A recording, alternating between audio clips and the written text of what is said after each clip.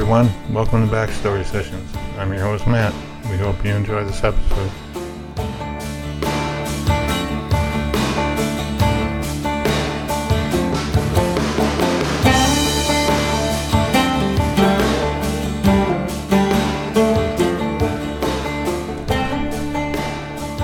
Hey everybody, it's Kat, and I want to welcome you to this episode of Backstory Sessions.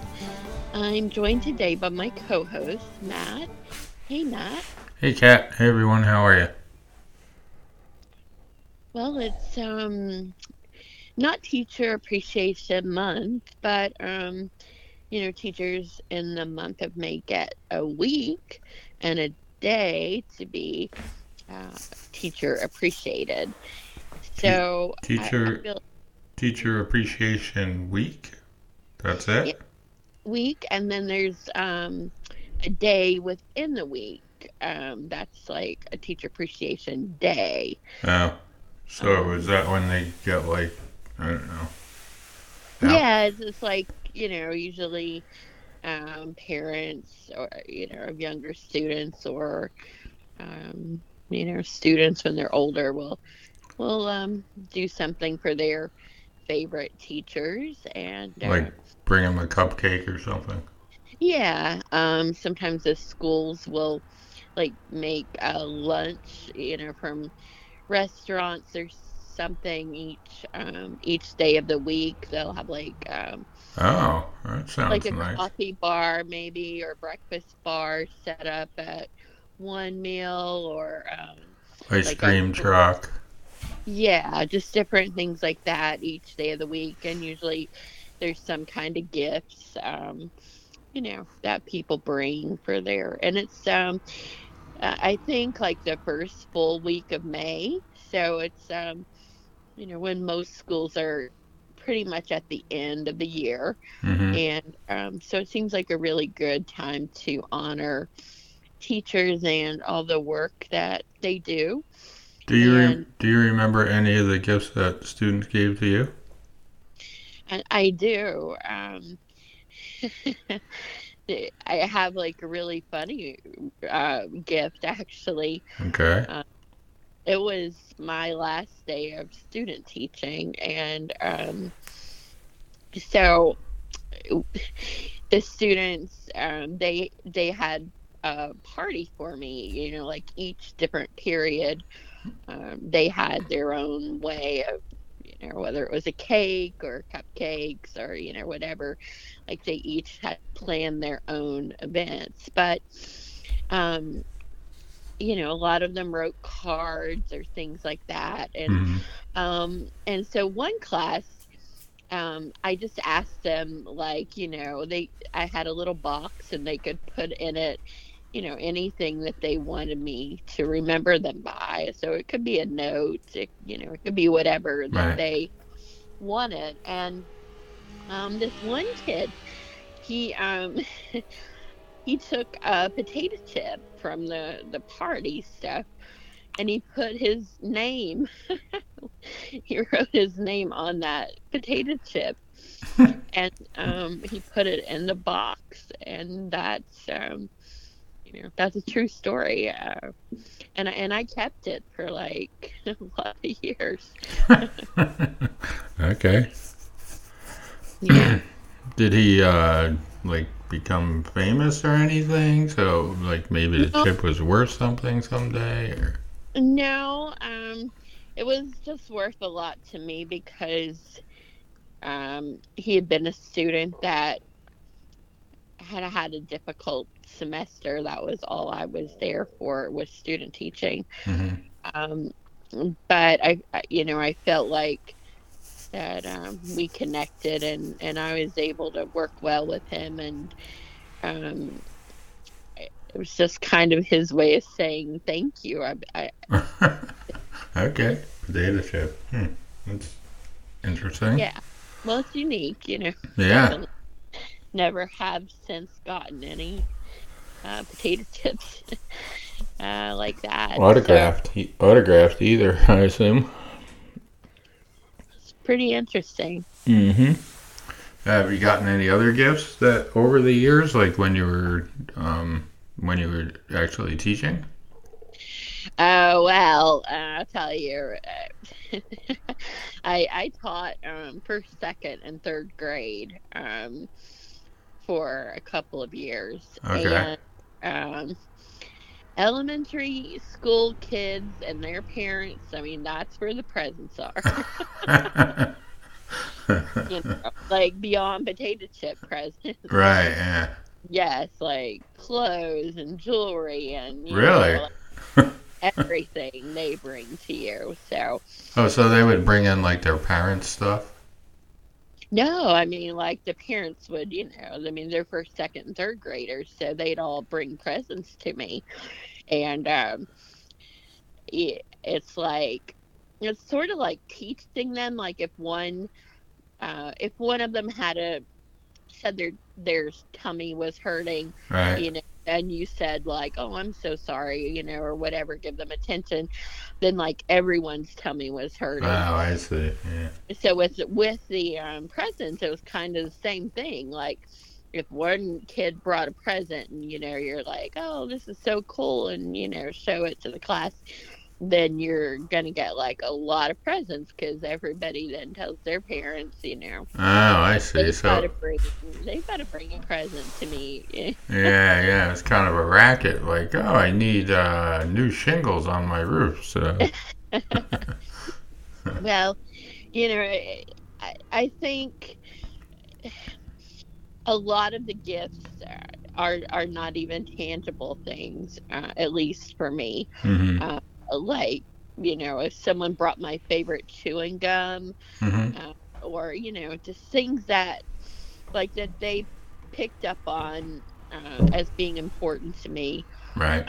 It didn't matter if they cost, nothing, like potato chip, basically.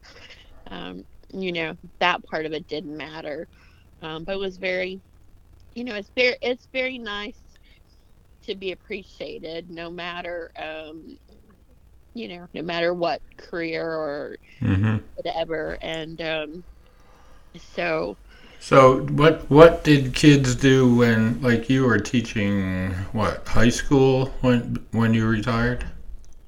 yes, I did after first, second, and third grade. I did move to high school. So, what were the kids giving you for Teacher Appreciation Week then? Um, so then it would be more, again, like they would bring in candies. A hmm lot of them are like I love no bake cookies, Right. and so a lot of them would bring in things like that. Um, Tins of things, like tins of cookies. Mm. Uh, I, I mean, I know there were more things like a basket that their parents, like for those that had really crafty gifted parents, that Right. like they would bring things like that. Just a lot of different things. A lot of too, because I taught drama, a hmm lot of times they would bring in something related to whatever we were performing. I had, for the longest time, I had a doll dressed like a pink lady from Greece, uh, that a student had brought in. It was in the box, and kind of like the holiday Barbie look, only it was a Sandy Oh, from cool. Greece. And I kept that probably 20 years. And one of my drama students, who has the same birthday as me, and after school we became friends, like, Right. uh, and he had a daughter, and so I thought it was time, to get rid of the Sandy doll. And so I give it to him to give to his daughter, and now Ah. she's in middle school now. So uh, just things like that. A lot of times it would be things from the shows, or that reminded them of the shows every time I looked at it, I would think of that person or that class. Yeah. Well, speaking of shows, we have who's our guest this week, Kat? Yes, we have Charlotte Stewart, and I think it's very appropriate that we have her because, you know, she played a teacher on Little House on the Prairie, so she's very famous for being Miss Beadle. Yeah, I And remember her. yeah, I think everybody, remembers Miss Beadle. And so it's great that we have or getting to have Charlotte to, tell us what it was like to play a teacher. I don't know if she had any teaching experience, but maybe she come from a family of teachers. We'll be finding out. She wrote a book too, I believe. Did she not? Yes, and we're going to talk to her about the book, and that is available on Amazon.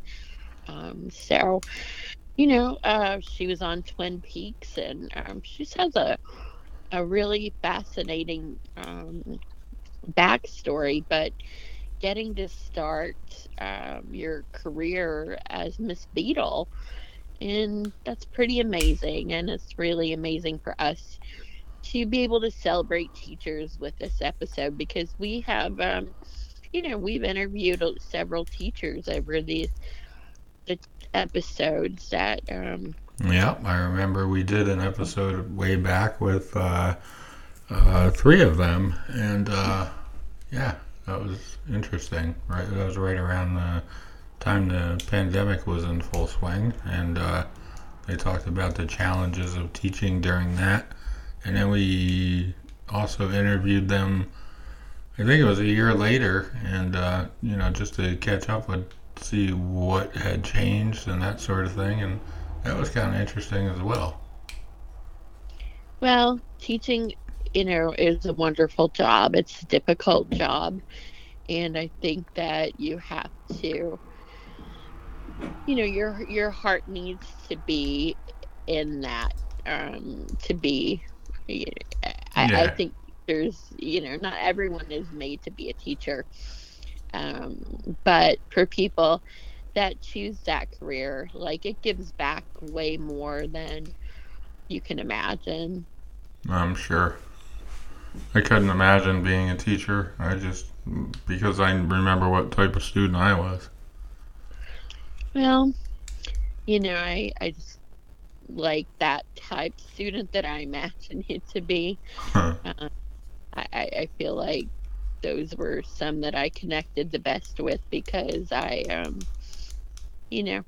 just, as a person, I feel like that I'm pretty compassionate, and I don't know, maybe sometimes students just wanted someone to pay attention to them or, Sure. you know, find the good in them. And because often, if they haven't been a great student, a lot that they hear is just a negative, or maybe they failed classes or whatever. So Right. it was a good career for me, and I'm happy that I got to be a part of it, and I'm really happy that I'm going to get to be a part of interviewing Charlotte Stewart about playing Miss Beadle. All right. Well, let's talk to Charlotte.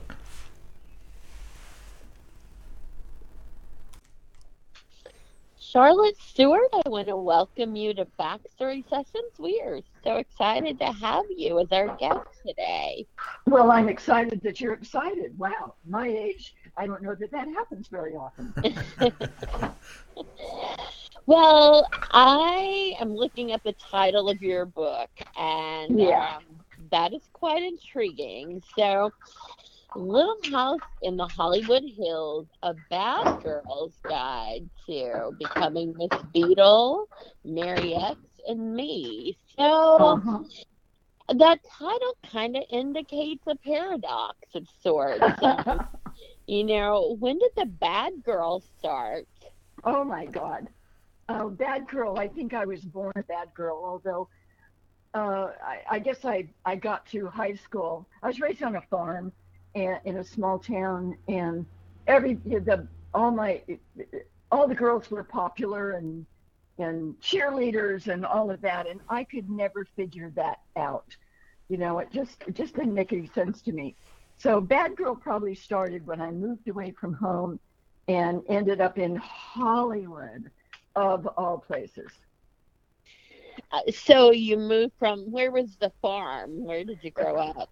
The farm was in Northern California, Yuba City, California, and I couldn't get into college because I had terrible grades in high school. I was a terrible student, and all my friends were going off to UCLA and Stanford and fabulous colleges, and I couldn't. So I saw an advertisement on the back of Teen Magazine. I'm talking 1958. So Teen Magazine was popular, and it was a picture of Earl Holliman, and he was saying that he graduated from the Pasadena Playhouse, the State Theater of California.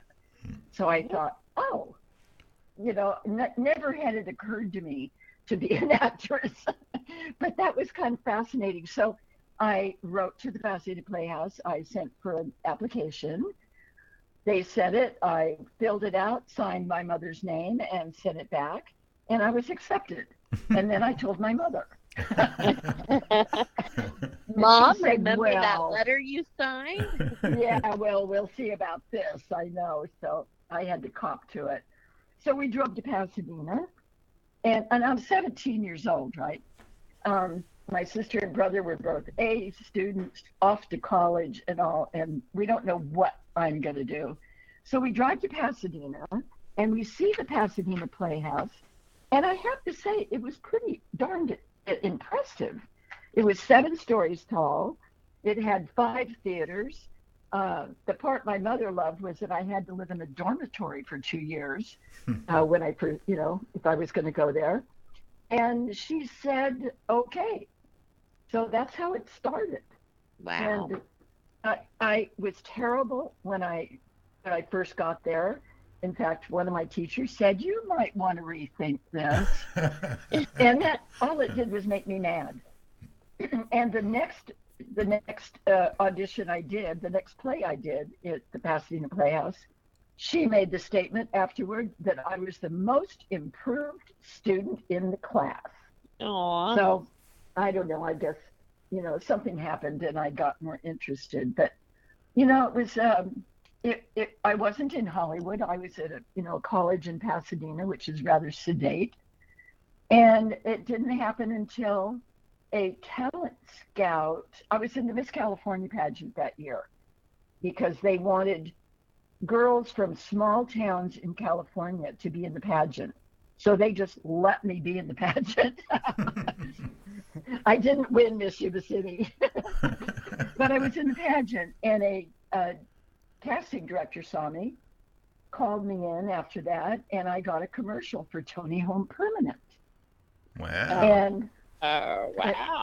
I know. And then they made that into a TV commercial, and I started getting money. I did not know what it was about.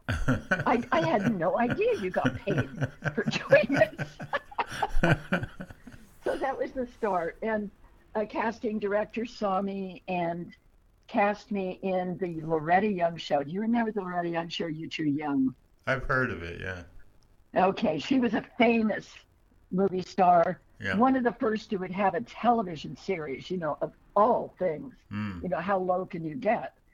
But I did the Loretta Young show, and then I just started doing all of those Bachelor Father, My 3 Sons, Medical Center, FBI, every television show that needed a teenager, because fortunately I looked younger than I was. By the time I was in my 20s, I still looked 18. And so I got a lot of work. And I decided, I was going to do this for a living. So were you then feeling like that is a fit for you, like that is where you were supposed to be in acting? Absolutely. Not a doubt about it. Plus, I was starting to meet, when you work in a lot of television and stuff, you start to meet celebrities. I married Tim Considine, who was the son on My 3 Sons. Mm-hmm. I was like, One of the first TV shows I did, I married the star. I mean, what do you say? And then, of course, in Hollywood, this was during the 1960s, 65, 66, getting into the 70s, which became, we were hippies. By the time we hit, the 70s, we were long-haired, dope-smoking, fringe-wearing hippies. So that's where the bad girls started. I was a young single girl making quite a bit of money in television, and it was, I guess, very attractive. And I started meeting rock and roll. One of my boyfriends was a manager for Crosby, Stills, Nash and Young, Joni Mitchell, and I started kind of moving in that crowd, which was, kind of racy, I guess you would call it. Yeah, sure. Lots of, that was sort of the drug culture thing, I guess. It was the start of the drug culture, basically, and it wasn't. We weren't, falling out, drug addicts or anything. We were smoking marijuana, okay? Right. Yeah. Smoking marijuana, maybe doing a couple other things, but nothing that would ever interfere with my work. My work came first. If I had to get up at 6 o'clock in the morning, go to Paramount Studios to shoot, something. Yeah. I was always ready. It was. In fact, I have a funny story if you don't mind. Sure. Remember the Sharon Tate? At that time, we didn't know who was doing it. We didn't know who killed them. We didn't know there was a Charlie Manson running around. Right. But it was very scary because it was up in the canyons where a lot of my friends lived. And Crosby, Stills, Nash and Young, they had a drummer named Dallas Taylor, and there was a party, not a big party, but a party at his house. And Joni Mitchell didn't drive yet. She had just moved out from Canada and didn't have a car, and I used to take her places. And so we were at Dallas's house when David Crosby and Stephen Stills came bursting through the door, saying, "They're killing everybody in Benedict Canyon." Oh, no. And we went, "What? Don't anybody go anywhere. Turn out the lights." Oh, jeez. It was very scary. I bet. Yeah. I said, but I have to shoot Bonanza tomorrow. I have to go home. Little Joe is waiting. I have to jump in my car and drive home, get ready to go do a Bonanza. That's funny. So Michael Landon in Bonanza, Yeah. and then later in Little House on the Prairie. That's pretty interesting. Well, I did 3 different episodes of Bonanza. I never met Michael. Okay. Although I'm sure he saw me, because if you're in a television series, you watch the series, correct? Sure. So, I'm assuming. And so when I went in to read for Little House on the Prairie, I had never heard of it. I didn't know it was a children's book. I didn't know what it was about. All I know is it was a Western, and I was reading for a teacher. Mm-hmm. So I get to Paramount, and I walk in the waiting room, and there's all these women in Old West clothes. And I thought, oh, no. Of course, I'm in my jeans and a T-shirt, tie-dye T-shirt. And, Wow. and the casting director comes out. He says, "Are you ready?" And I said, "Yeah, okay." I had the dialogue.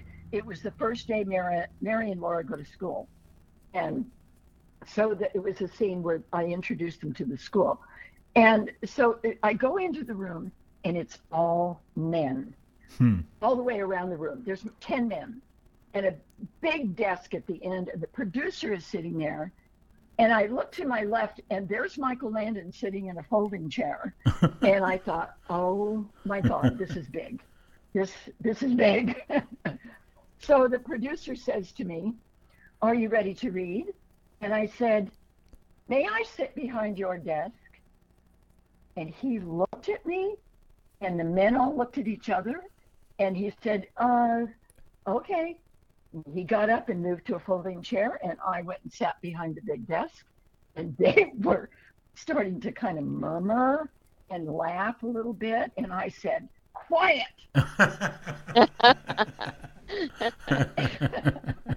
I'm pretty sure that's what got me the part. That's awesome. I don't know what made me say, "Can I sit behind your desk?"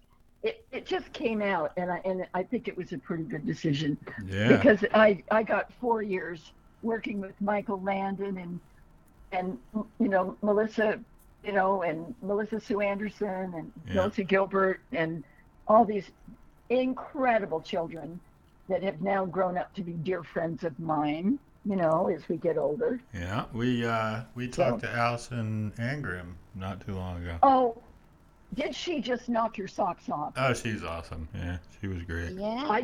I was just on the road with her. Oh. And I just adore her. She's funny, she's hysterical, and she's one of the smartest people I've ever met. Yeah, you know what I mean, Yeah, she seemed very sweet, for sure. Yeah, she speaks fluent French. Yeah. And she's very knowledgeable, and she has her own, Facebook show. Yeah. She cooks. She does it all. What was it like on the set there? Were there, with a lot of children, actors, and It was quite familiar, actually, for me, because my older sister, Barbara Jean, she had 7 children, and she's 9 years older than me. So she was already having children when I was still in high school. And they were, from 2, 4, 6, 8, 10, 12, they were all ages. So that was a very familiar atmosphere to me to be in, children of all ages, and a little bit raucous, Yeah, I can imagine. She always had one at her breast, one on the floor, one falling down the stairs, So I kind of knew. And also Michael and the writers, obviously, wrote it very cleanly, very simply. Mm-hmm. And the good part about playing a teacher on a show is that children can only work so many hours. They can work, it depends on their age. The little ones, they can work 4 hours a day. So they have to keep leaving and going to the nursery or going to school. All the children had to go to school 4 hours a day. So they would leave for, 45 minutes to an hour at a time. And also they can't work past a certain time. So almost every show I had ever worked on, you work till 11 o'clock at night. You come in at 6 in the morning. I mean, that's just the way it is. Michael was a family man. He had a family he wanted to go home and have dinner with. And so did his crew. His crew had come to Little House from Bonanza. They waited until he got a show, and then, there they all were. So, we worked early, but we were off at 6 o'clock at night going home. Awesome. And that's the way it was with Michael Landon. Is there any funny stories that happened like on the set that we didn't get to see? Oh, I'm sure.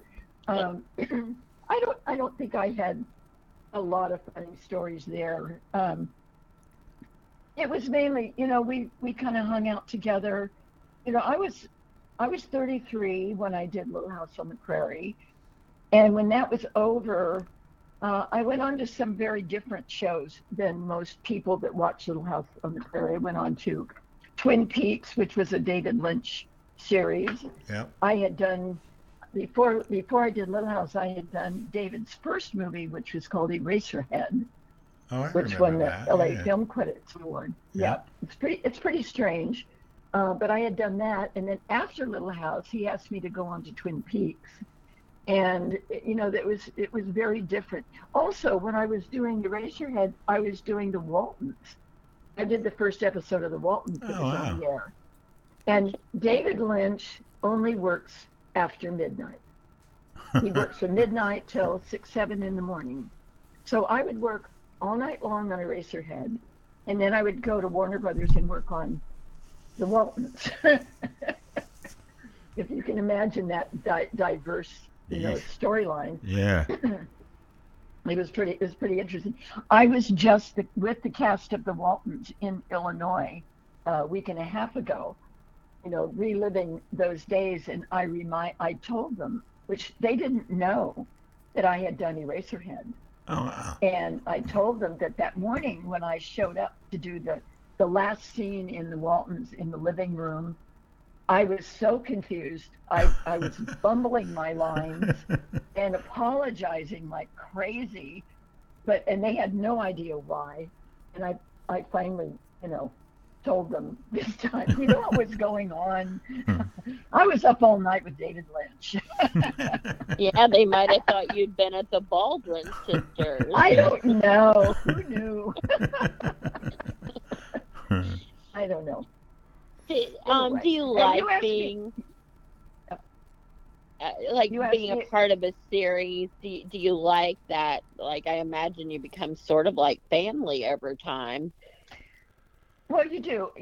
Because I worked with mostly children, I didn't really get to know the rest of the cast. I mean, I did later, but I didn't work with Karen Grassley, who played Ma, and I didn't work with Victor French, and I didn't do a lot of work with Michael, because I was mainly in the schoolroom.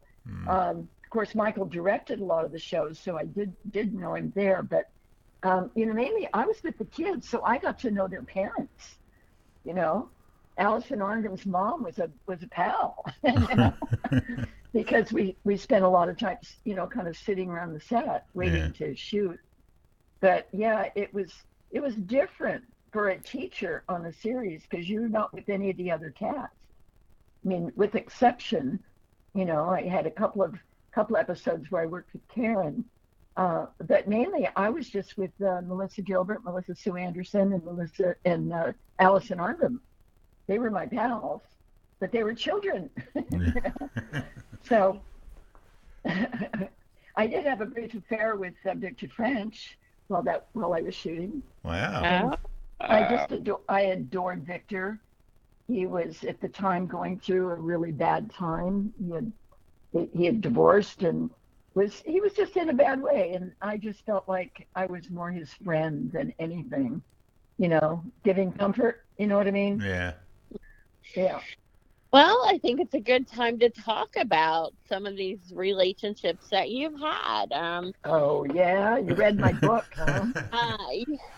And quite interesting. Not many people can say that they have. So were they mostly friendships or friends with benefits or? Mostly, I would say mostly friends with benefits. The ones I fell in love with, I married, basically. That's just kind of the way it was. I was kind of a party girl, but not really. Friends with benefits is a good way to put it. I'll give you an example. I became friends with Jim Morrison of the Doors. Mm-hmm. I had a clothing store after Little House on the Prairie. It was called the Liquid Butterfly. You have to remember I was a hippie back then. Yeah. And the Liquid Butterfly was very popular with rock and roll. And I came into my store one day, and Jim Morrison was in the store. He was looking out the window, and he said, "Oh, do you mind if I'm in here?" And, yeah, like I'm going to say, no, get out. Get out. So he asked later on that day, his manager was across the hall. My store was basically in an office building upstairs on La Cienega Boulevard, Mm-hmm. which is a big restaurant boulevard. And so he said, "You want to go for a drink?" And I said, "Sure." So we'd walk down the street. And this happened quite a few times. He wanted someone to be with him, drink with him, and possibly go home with him. Except he went home with me instead of me going with him. I became his friend. And he hit a point in his life where he was arrested in Florida for indecent exposure. Remember that? Yeah. Yes. He was in a lot of trouble and possibly going to jail. So he said, "I need to get out of town." I guess the paparazzi were hounding him, and he said, "I need to get out of town." And he said, "You want to go?" And I said, "Okay, sure. Where are we going?" He said, "I haven't the faintest idea." And I said, "That's okay. I'll point." So I said, "Have you ever been up Highway 1 on the coast of California?" He said, "Nope." I said, "Okay, that's where we're going. I got friends up the road." So we took off and we drove up Highway 1. We went through Malibu. We got as far as Malibu the first night. That was, about 2 miles out of LA. So we got to Malibu. And then the next day we got back on the road and we got up to Solvang, which is where the Hearst Castle is. Yeah. And he had never been to the Hearst Castle. I said, by the way, we were stopping and playing pool all along the way, drinking and playing pool. And so, and I was just saying, turn here, turn there.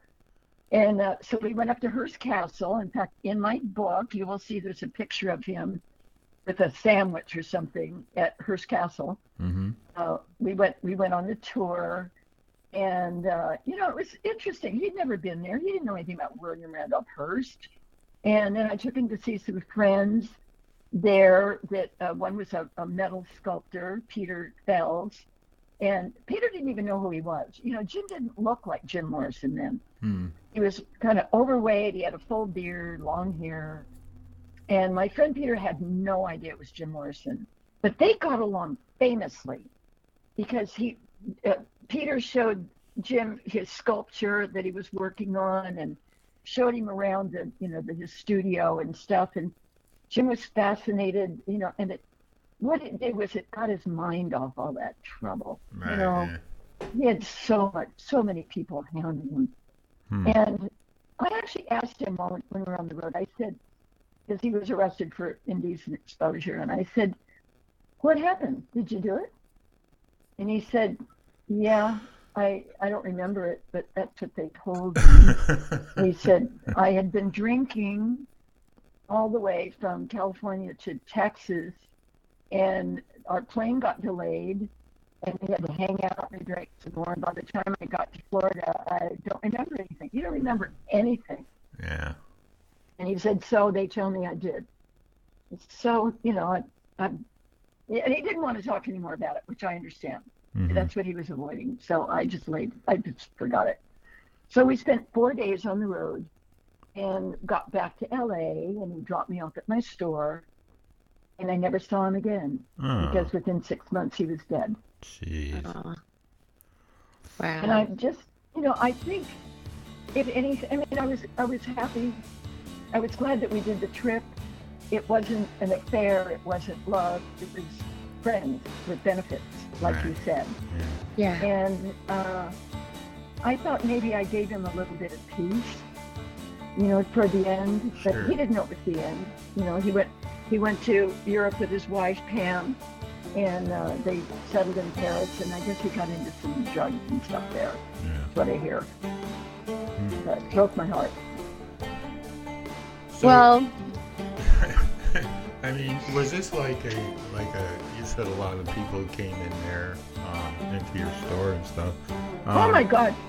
One day Joni Mitchell came in and left. As always, if you have any questions, concerns, or comments, you can send those to Kat at iWritePlays@outlook.com, or you can write to me at backstorysessions@gmail.com or Matt at level11ventures.com.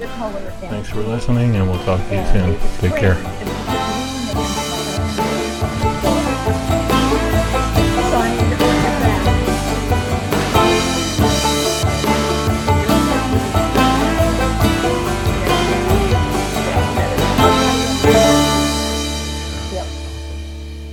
Yeah. I mean, that must have been like, I guess, sort of the norm for you, because these people are coming in and out of your career and also your business here with the store. And it was fairly common, it was fairly common to, for people to, walk in and out or to be somewhere. I don't know. It was my normal life at that point. Joni Mitchell would be playing the Troubadour, and, so we'd go there. And, Neil Young was, I remember sitting in the dressing room at the Troubadour. Troubadour is rock, kind of was, I don't know if it still is, rock and roll. Right. Not a huge venue, but pretty big. And so Joni Mitchell was opening for Neil Young. the troubadour. Wow. You can imagine. And I had to work on a TV show the next day, and I was dating their manager, Elliot Roberts, and so that's how I happened to be there with both of them. Mm-hmm. And so I was doing either a Gunsmoke or FBI or Medical Center or one of those television shows the next day. So I had my script and I had to study. So I was up in the dressing room while Neil was tuning his guitar. That's how casual life was then. Yeah, I mean, it wasn't. Yeah. Yeah, I mean, it just seems a little surreal to hear those things, and I know, but that was my norm. Yeah. Wow. That was my norm. And of course, I've gone through a lot of down times too. I drank very heavily at the end of that. After I left Little House on the Prairie, I kind of got out there too far, and I had a drinking problem, and I got sober. I was sober for 26 years when I married my third husband. We were sober together 22 years, and then he passed away 12 years ago, and I went off the wagon again, and I just got sober again. So this Friday, the 5th of May, I will have 1 year sobriety again. Awesome. So I'm back on track. Congratulations. Yeah, all that stuff took its toll. I thought I was taking care of myself, and I wasn't. Right. But I didn't. There was nobody to blame but me. It happens. I am an alcoholic, and when I give in to my disease, I go off the end. But I'm pretty committed now. Sober for be a year on Friday. So yeah. Do you do the AA meetings and all that, or is? I do it every day. Oh, okay. I missed my one today because I had to drive 25 miles to a fabric store because I'm working on my bags. Uh-huh. I don't know if you know anything about the Beadle bags. I make tote bags with pictures from Little House on the Prairie, and cool. I take them with me on these journeys to the Midwest and all over. I sold all my bags in Illinois, and that's why I'm sewing like crazy now, because I leave again a week from today to go to, where am I going? I forget. Yeah. I can't remember where I'm going. They'll send me a ticket and I get on a plane. Like but that's a surprise. my life now. And then, somebody said one time you should write a book, and I said, it was when I moved to Napa. I moved to Napa when I retired at 65 because I couldn't remember lines anymore, quite frankly. I was not doing well with work. And I said, okay, I'm not going to embarrass myself or anybody else anymore. I quit. So I called my agent and I said, don't submit me for anything anymore because I don't think I will do it very well. And I would rather not, be an embarrassment to people and stuff. Right. So I quit acting. But then I started getting calls to go on the road with these venues, where people come from all over to get your autograph. That I had no idea what that. Allison probably talked a lot about that, yeah, right? She did a little bit, yeah. Yeah, she does a lot of it. Yeah. But I started getting offers to do that, and I wanted something to sell, and I've always sewn. I told you I had a clothing store. I used to make cowboy shirts and vests and women's kind of peasant dresses.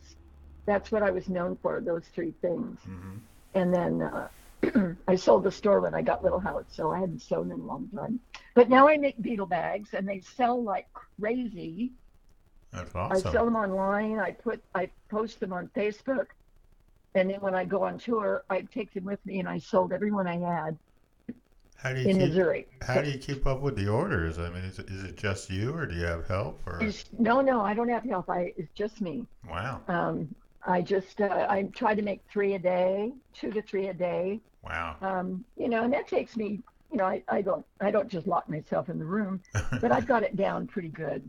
So that when I put it together, when I cut it and put it together, I mean, I do everything from buying the fabric to cutting the fabric, putting it all together, designing the look. Right.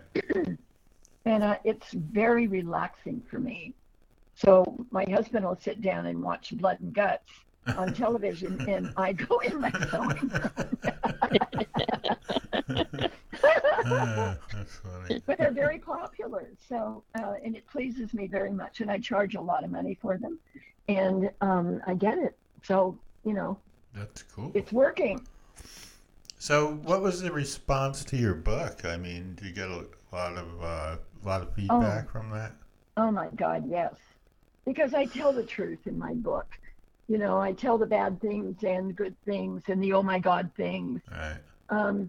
When I was first approached to write the book, I had already moved to Napa. I had quit acting, and my writing partner worked for the local newspaper.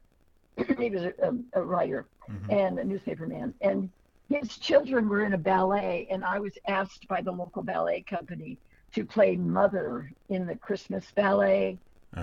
There's no dancing involved. Right. All she does is kind of, There. waltz across the room once with Pa. Yeah. And so we had a lot of downtime. And Andy said, "You should write a book." And I went, "Oh, I barely got out of high school. Are you kidding? I can't write a book." He said, "No." He said, "Just tell stories."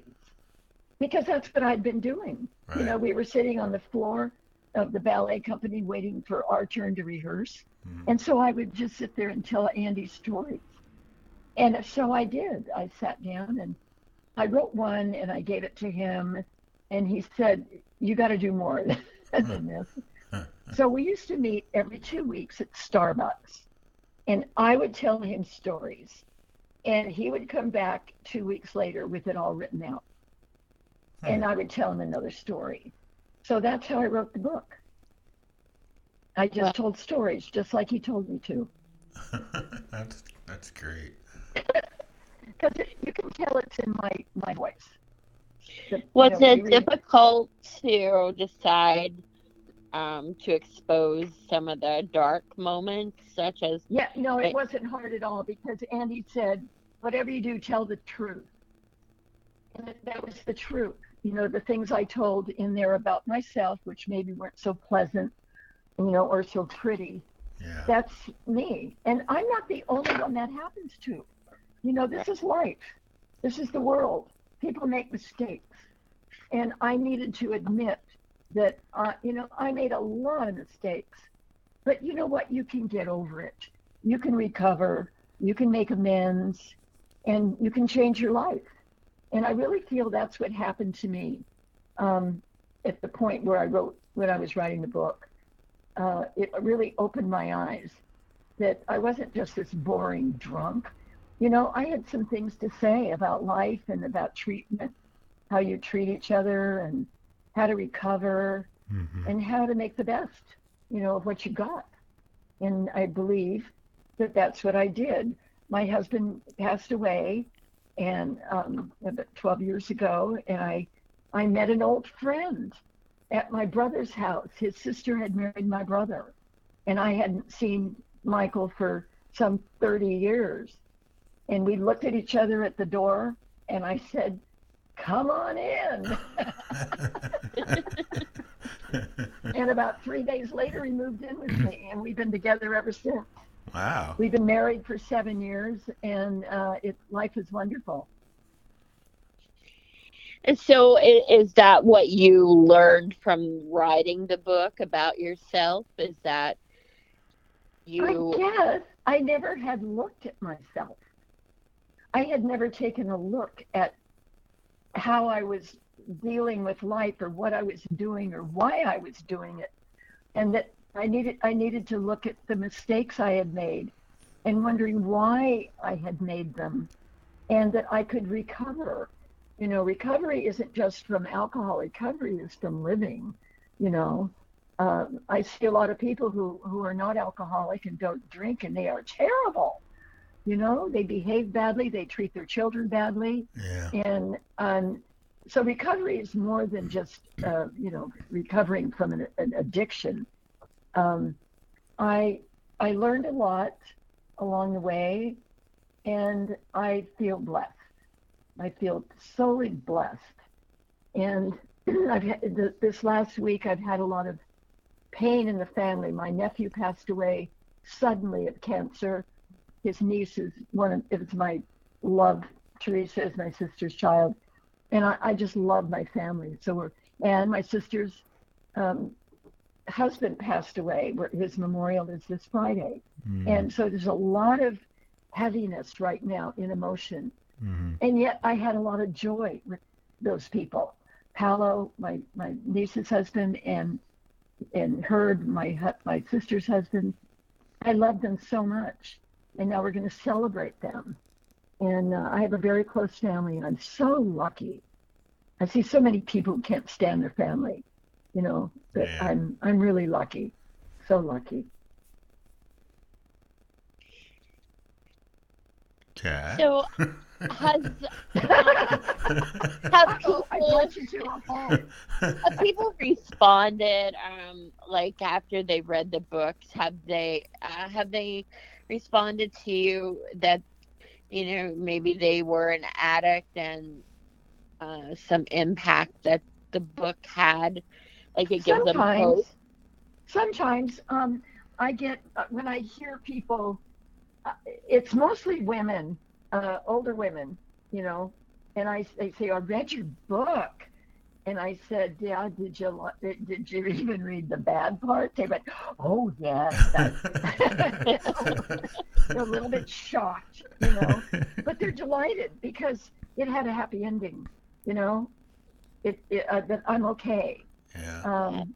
You know what I mean? Yeah. Maybe I gave somebody hope who had been through a similar situation. I mean, I had breast cancer, and it put me in a path to understand what that meant to a woman. And when I got to Napa, my niece had breast cancer, and she was in treatment here at the hospital, and they had this fabulous program for her.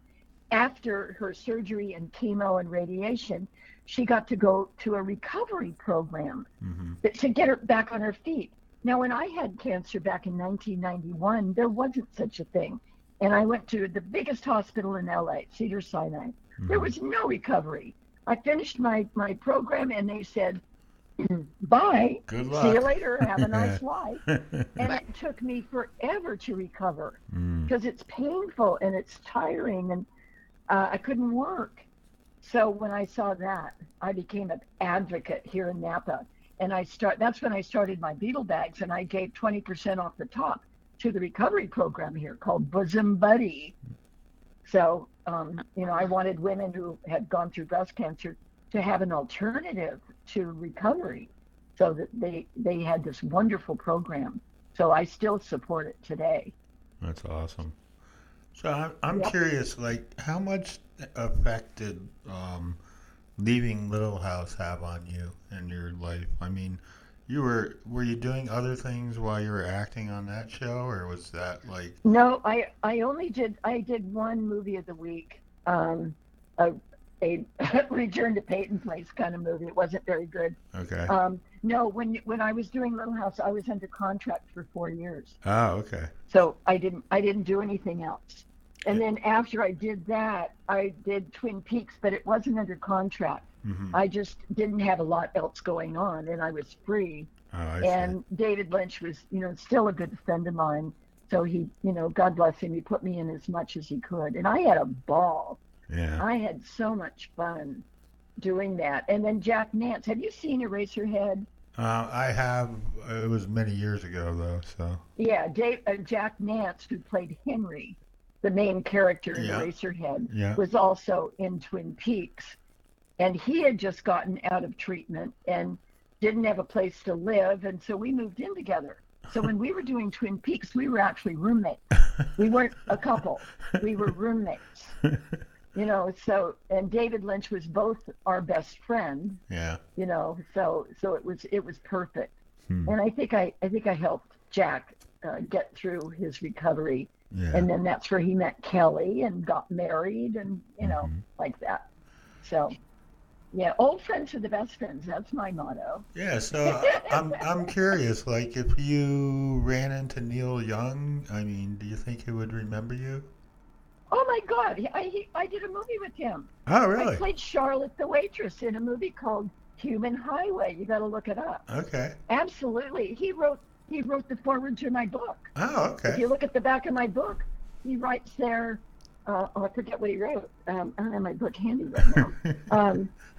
Hang on. My book is right here. I just ordered a bunch more to take on my next trip. Yeah, if you look at the back of the book, Uh-huh. right at the top, it says, "I didn't know Miss Beadle knew so much about sex, drugs, and rock and roll." That's Neil. That's hilarious. And David Lynch wrote a piece on it, and then Nellie Allison Armstrong wrote an inspiring story of survival.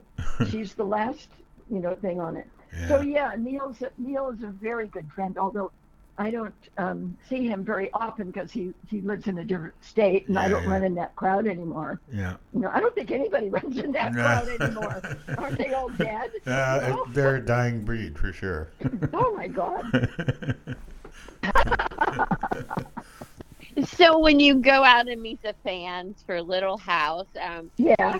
you do the same for Twin Peaks? Because I know they have a lot of, following too. Listen, I have to tell you, I just drove 40 miles to a fabric store because Napa is a very small town. They have no fabric store here. Mm-hmm. So when I have to go buy product, I have to drive up the road a bit. And so I'm in the store today, and there's this woman and guy waiting on me, and they know who I am because I go there a lot. Mm-hmm. Well, apparently they had told some other people who I was. And I got stopped for autographs in the fabric store. And then when I got to checkout, and I bought quite a bit because it's a long drive and I don't want to do it, every day. Sure. I bought a lot of stuff. And so the guy that was checking me out was a nervous wreck. He just says, I saw Twin Peaks, and I saw Eraserhead, and he was shaking so hard. It's embarrassing to say, but he was shaking so hard. And I'm trying to calm him down because he said, "I'm going to give you a discount." And he went through, they have that little list of different discounts they can get. Yeah. He went on all of them. He took about $150 off my tab. So I got to give you this discount. So yeah, people recognize me. Yes, they That's do. awesome. But not here in Napa. They don't know who I am in Napa. In Napa, when I first got here, they asked me to do the ballet. Right. They asked me to be the hostess at a screening of the Academy Awards. Mm-hmm. And that was just a small thing. It was a theater, thing. But now, I've been here 13 years or so, and all that is gone, and COVID, and everybody stayed home. Sure. And nobody knows me at all. Nobody. Do you prefer that? Well, yeah, because I don't want to have to put on hair and makeup every day. Yeah, sure. I can go to this. Right now, I'm in my jeans. I didn't even comb my hair. I didn't put makeup on today. And I still got noticed at the fabric store, I'm 82 years old, Pretty good, Miss Beadle. Oh my God, you're telling me I'm still making money off this thing. Yeah. Who would have thought? Yeah. Who would have thought? I'm truly blessed. Well, it's certainly a fascinating story, and I think it's definitely a real story that people I think can relate to because you are so transparent about life. Well, I'm enjoying my life, and I never thought it would come to this, where I would be interviewed. I did a Zoom interview yesterday. Of course, the camera on my computer didn't work, so it ended up me just being a voice. Yeah. But we went out and bought a new camera. I thought you were going to do it Zoom today, so I got the camera fixed. I'm all ready if you want to do one next time. Well, we'd certainly love to have you back. This has been a lot Oh, of fun. I would love it. Thank you so much. And I'm so glad you picked out some things in the book that I like to talk about too, you know. Wonderful. All right. Well, it's fascinating. You've been a fascinating guest, and Thank you so much. I just so appreciate it. And God bless you both. And let's do it again. All right. All That right. sounds good. Take care, Charlotte. Okay. Thank you. God bless you. All right. Take care. Bye-bye. Bye-bye.